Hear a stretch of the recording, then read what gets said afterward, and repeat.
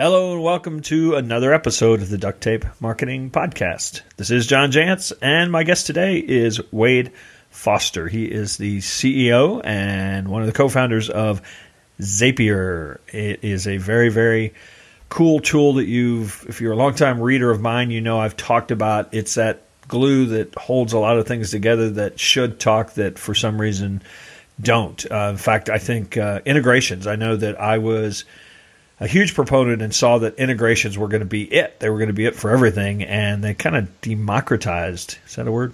Integrations and really made them accessible and in some ways helped a lot of these tools that we use out to kind of up their game because they now could integrate. So, Wade, thanks for joining me.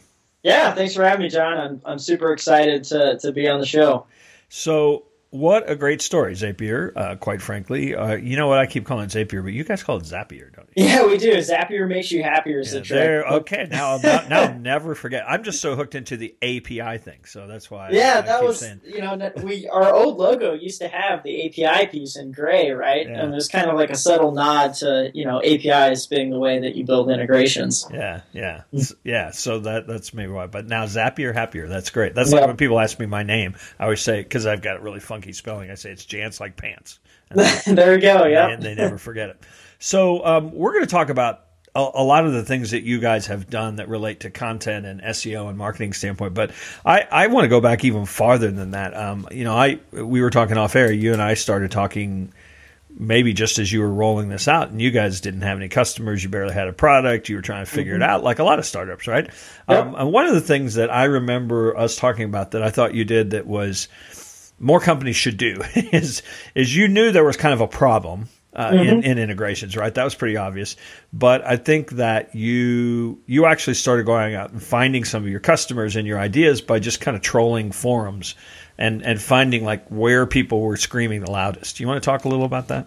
Yeah. So, integrations has been a problem long before Zapier, came around. This was something that, you go back, decades past, and people were trying to figure out how to get like IBM stuff to talk together, and then it was Microsoft stuff to talk together. So it's not like we were doing anything particularly new and novel, except for the approach was interesting because we were building more of like an all-in-one thing where you can get all your integrations in one spot, right? But the thing is, we didn't have the all-in-one piece right at the beginning. It's like we just needed to start with like, what's the thing that is going to help some people that we can reach today, right? So that's where we found we did two things at the beginning. We built our Zap directory, which if you go to zapier.com/zapbook, you can see the full list of apps we support today, and it's like 700 apps. It's huge today, but wind the clock back 5 years, and there was maybe like a dozen, and they weren't actually fully supported. These were just apps that we thought people might want. It was like MailChimp and Zendesk and Twitter, right? Things that were really popular that just seemed like, someone's going to want this. And so what we did was we would go to the forums of these apps. We find in the help forum, someone would say, Highrise, why aren't you guys building a Google Contacts, integration? And there would be, dozens of comments. In fact, I remember the Highrise Google Contacts one was several hundred comments of people saying, we would love this. We want this so bad. And we would just put in the comments, hey, you could build this yourself with the API, or if you want, you can check out Zapier. We're working on a project where you can do this. And we would link to the specific page that we had built for Highrise and Google Contacts. So they would come to that page and see like, oh, this is exactly what I'm looking for. And then they could dump an email address in. And then we knew that was validation for us that Highrise Google Contacts integration might be of some use to some folks. Yeah, and that's a great example, too, because 37 Signals was notoriously, they had passionate fans, but they were notorious about saying, we're not adding any features. This is it. Yeah, exactly. They, and they're not the only ones. They're certainly the most public about it, but they're like, we like our product the way it is. We think we have strong opinions about where we're going to go, and we'll say no to people. And integrations was often an area that they said no. That's great. So one of the other things you did that I think was unique in the startup phase was there are a lot of companies that get started with a please give us your email address. You could be a member, or sign up. And they kind of have the smoke screen, limited beta, but that means anybody who gives them their email address. You guys were charging at a point for the privilege to be in your beta, and I quite frankly remember this because I think I paid $10 to be in the beta. So was that was there a strategy behind that, or did somebody just say we ought to do this and try it? Yeah, I think the strategy was that we had limited time and resources. We were in Missouri, so we're not getting like loads of venture funding, so we can't, subsist off someone else's dime. So from our standpoint, we wanted to build something that was valuable right out the get-go. We wanted to build something that people cared enough to pay for. So if we put that, sign up for the privilege of using our beta right there, we knew, yes, we're going to limit the amount of people we're talking to.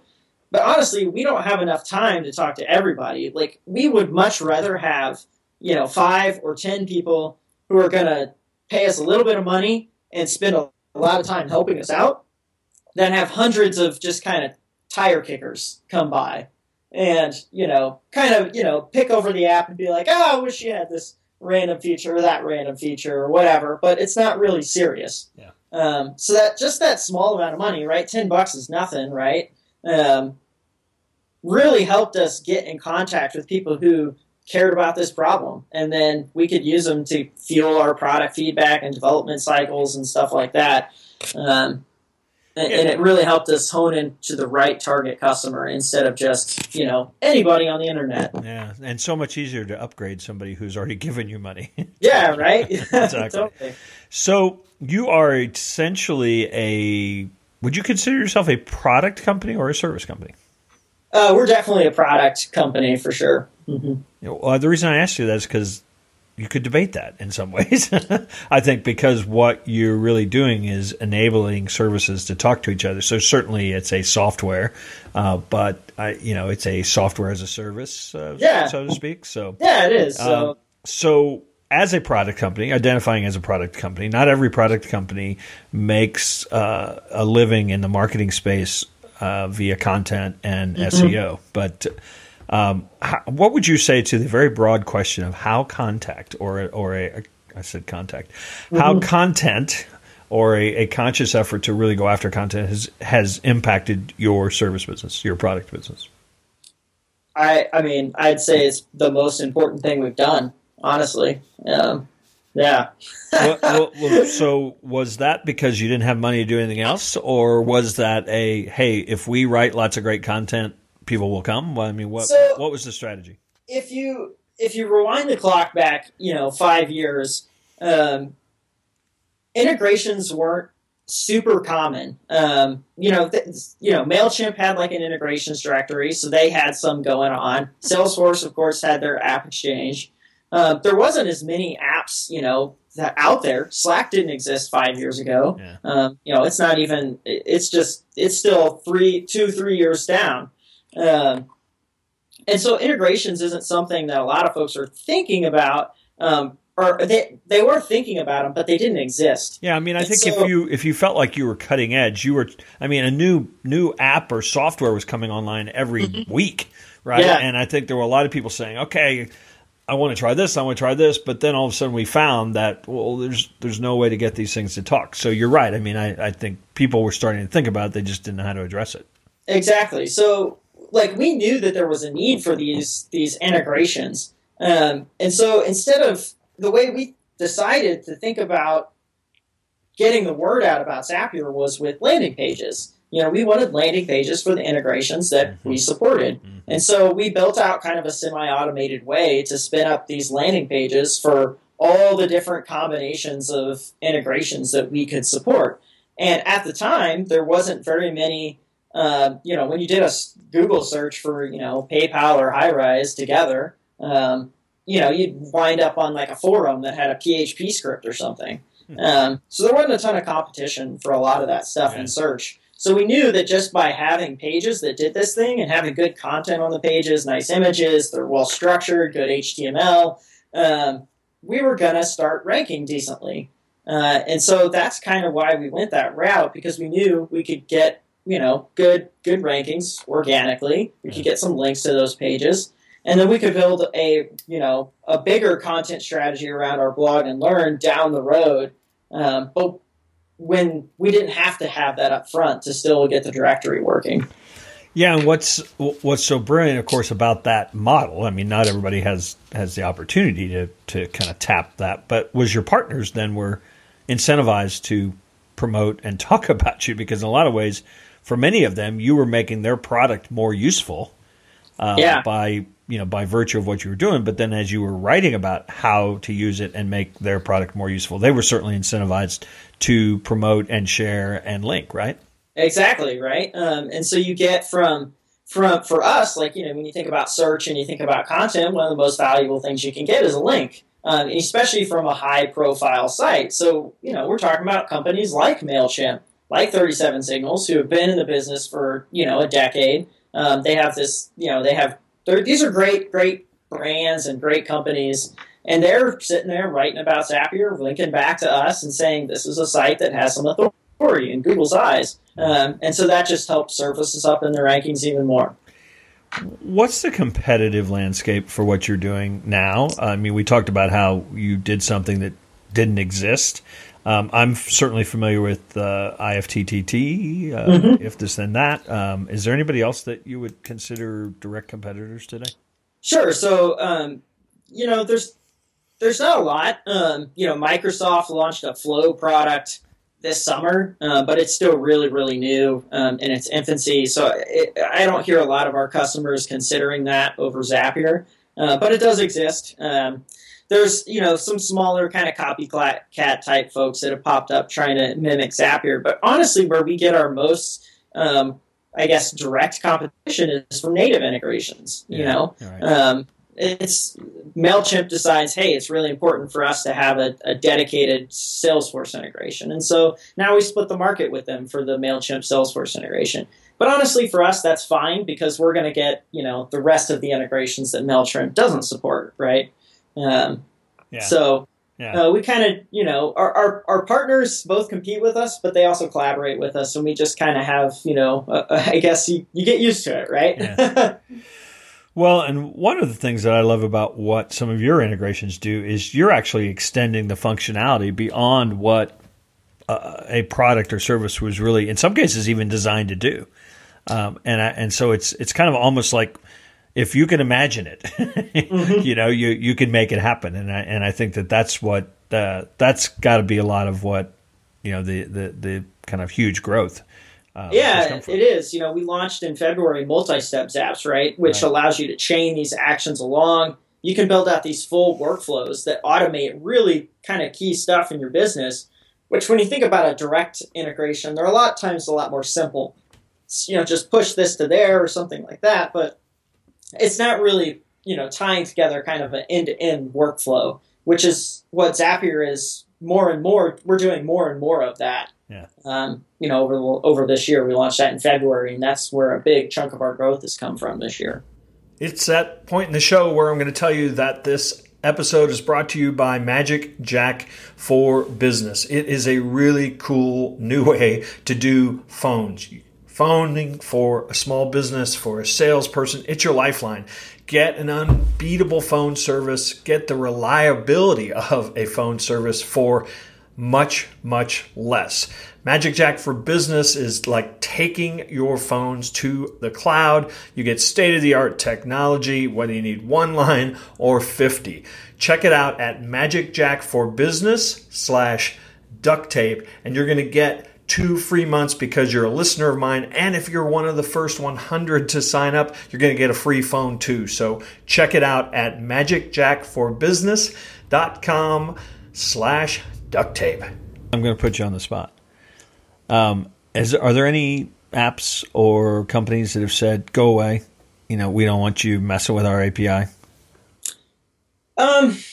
There's been very few, but there has been. So, and it mostly happens with these big consumer social networks, right? So like LinkedIn, notoriously about a year ago, turned off access to a lot of their APIs for almost all their partners. Yeah. I think maybe Microsoft and Salesforce kept access. Now, of course, LinkedIn is part of Microsoft, so we'll see what happens now. But they didn't want anyone building off of LinkedIn because they value the data of LinkedIn. That's kind of their principle. I guess that's what they think is most valuable, makes LinkedIn most valuable. Well, I think that's why Microsoft bought them. I think you'd be right. It's not because you and I are on there.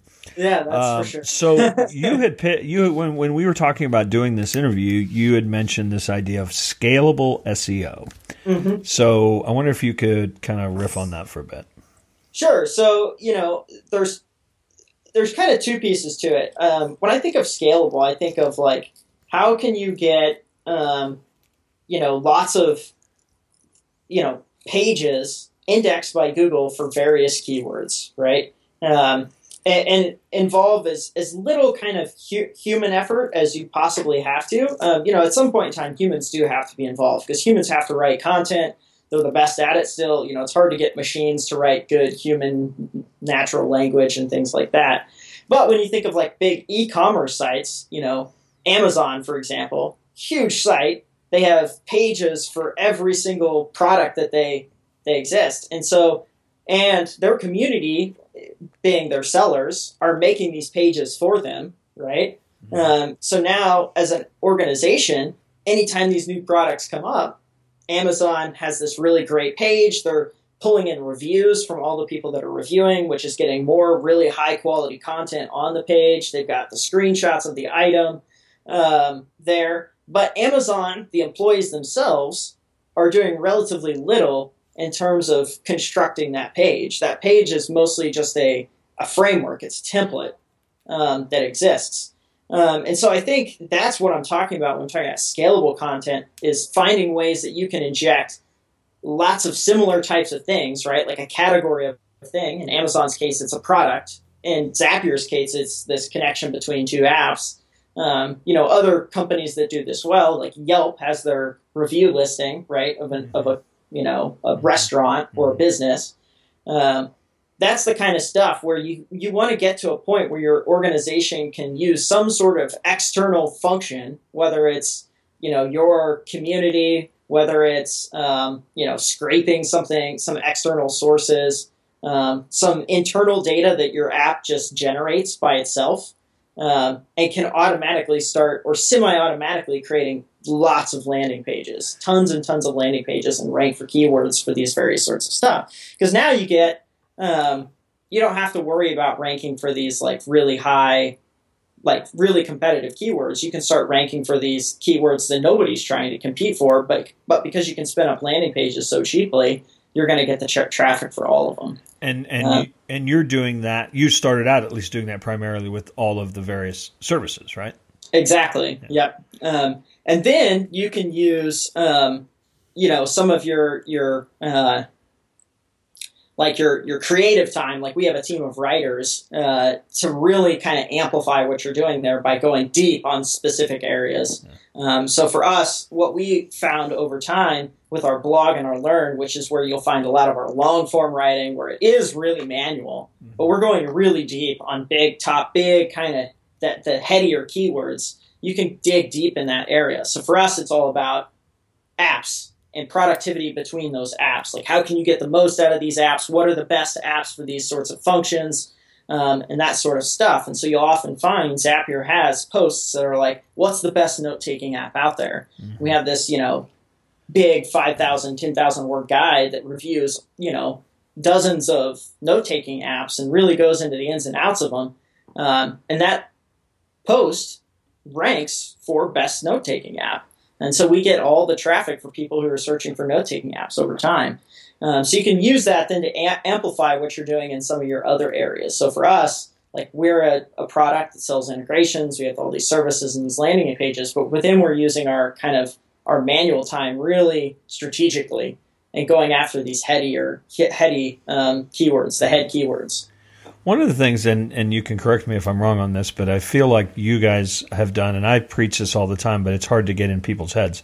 Most people try to optimize for the solutions that they provide, mm-hmm. and quite frequently people don't. I mean, if they knew what solution they should be looking for, they wouldn't probably have as big a problem as they have. Yeah. And so I think a lot of organizations do quite well when they optimize for the problems.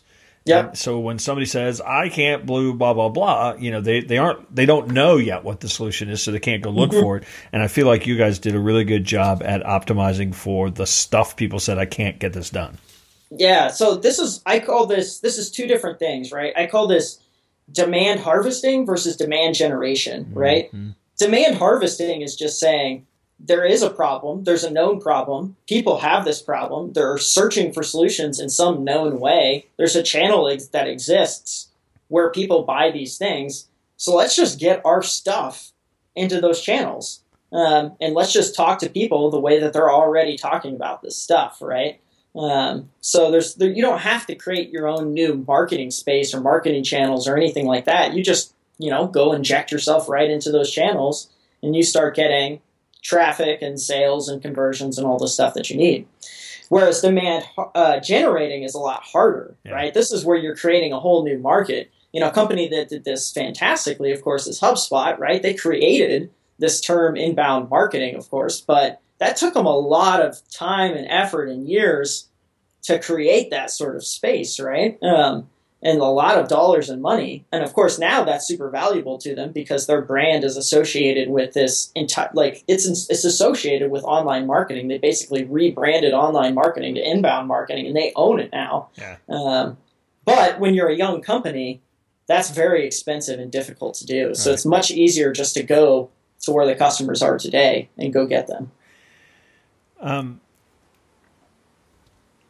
A lot of companies do a great job at content that gets people to know them, gets people to sign up for their newsletter. Do you ultimately though, you want to get that $35 a month or whatever program is. Do you use content in a different way to convert than you do to just get people to say, "Hey, we're here, we have great stuff"? Yeah, this was a tough one, and it's tough for us too. I think we've gotten better at it over time, but I don't know that we've nailed it. If you go read the history of the Zapier blog, you can see it was me starting to write mostly about the company. Yeah, and I talk about our company's progress, how we were doing as a company and things like that. But ultimately, and so that got traffic. We'd get kind of like these spikes in traffic. When I'd write something that seemed to strike a chord, but there wasn't much of a strategy behind it. It was just kind of like, hey, what's kind of new and cool at Zapier? And the three founders behind Zapier. But over time, I realized, Zapier, what we're doing in our startup's journey isn't really what's interesting to our customers. We're kind of different people. And so I heard this story from some of the marketing team at Twilio where they said, talk about your customers, make your customers the heroes, right? Talk about what makes them successful. So that's kind of where we tilted the strategy a little bit. And I started going out and interviewing some of our most successful users and asking them, how are you using Zapier? What tools are you using alongside of Zapier? And started evangelizing the tools that weren't just Zapier, but the other tools as part of their workflow. So we would talk, I remember an early one where we talked about how Kissmetrics was doing some really cool stuff with webinars using Unbounce and GoToWebinar and Aweber. And so I really put, Unbounce, GoToWebinar, and Aweber front and center in this post. And I talked about how, this really cool webinar automation process that they use had increased their conversion rates. I think it was maybe 30 or 40%. It was pretty meaningful to them. Yeah. And as a result, that made me realize people really want to know just how to improve their business, right? And now they were looking, when you write a post like that, they see, okay, here's these cool tools that I can use, like Unbounce, GoToWebinar, Aweber. But what lucked out for us is Zapier played a small part in that process. And so people who were running webinars then would say, well, maybe I can figure out my own way to set this up.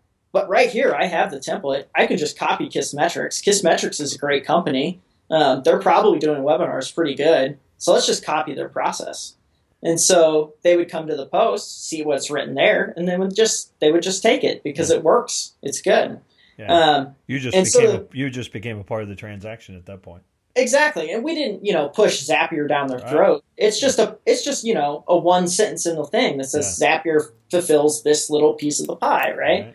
And so that realization kind of tilted our strategy. And so now, when we think about our content, we're talking about how can we push our apps, our partners' apps out there? Like, what can we do to talk about how they're being successful? What makes Typeform so awesome? What makes Slack so awesome? What makes QuickBooks good for accounting? What makes these apps key apps that you should be using as part of your business? Which really helps because we're a third party to Typeform or QuickBooks or Infusionsoft or any of these companies, and so we can talk with a little bit of authority about why they're good versus if that story was coming directly from them. So people believe us when we say, Typeform is a really good service. You should check it out. And then of course, when they start getting to using Typeform a lot, they're naturally going to need to connect it to other stuff. And because they, know us through us introducing them to Typeform, they think about using us for integrations. And so that's how it happens. I think like all of us, we wish that conversion point came a little bit quicker and was a little, faster. But it works. It takes time, but it works. One of the ironic things I suspect, and again, I'm just guessing here, about your conversion is that you mentioned Slack and Typeform and some companies that a lot of people think are awesome. I suspect you make more of your money from some of the companies that people don't think are so awesome. And what I mean by that is that they're a little old school. Their product is a little confusing, and so integrations are actually harder and more important in some ways. And I'm not going to make you name any names, but I can tell you, I know a couple for sure that, that don't add a lot of features and are inflexible and they're a little old school. And I suspect you ultimately at the end of the day make more money from that type of company than you do from, say, a Typeform that is just beautiful and works great. Yeah. I mean, it's kind of a middle ground. It's like, because if an app is, too old and too clunky, of course, no one uses it, right? Yeah. It's these apps that are kind of in that, certainly in that middle territory where it's really good and it does a thing really, really well, but maybe it's missing a piece. Maybe it's not quite as good as it could be.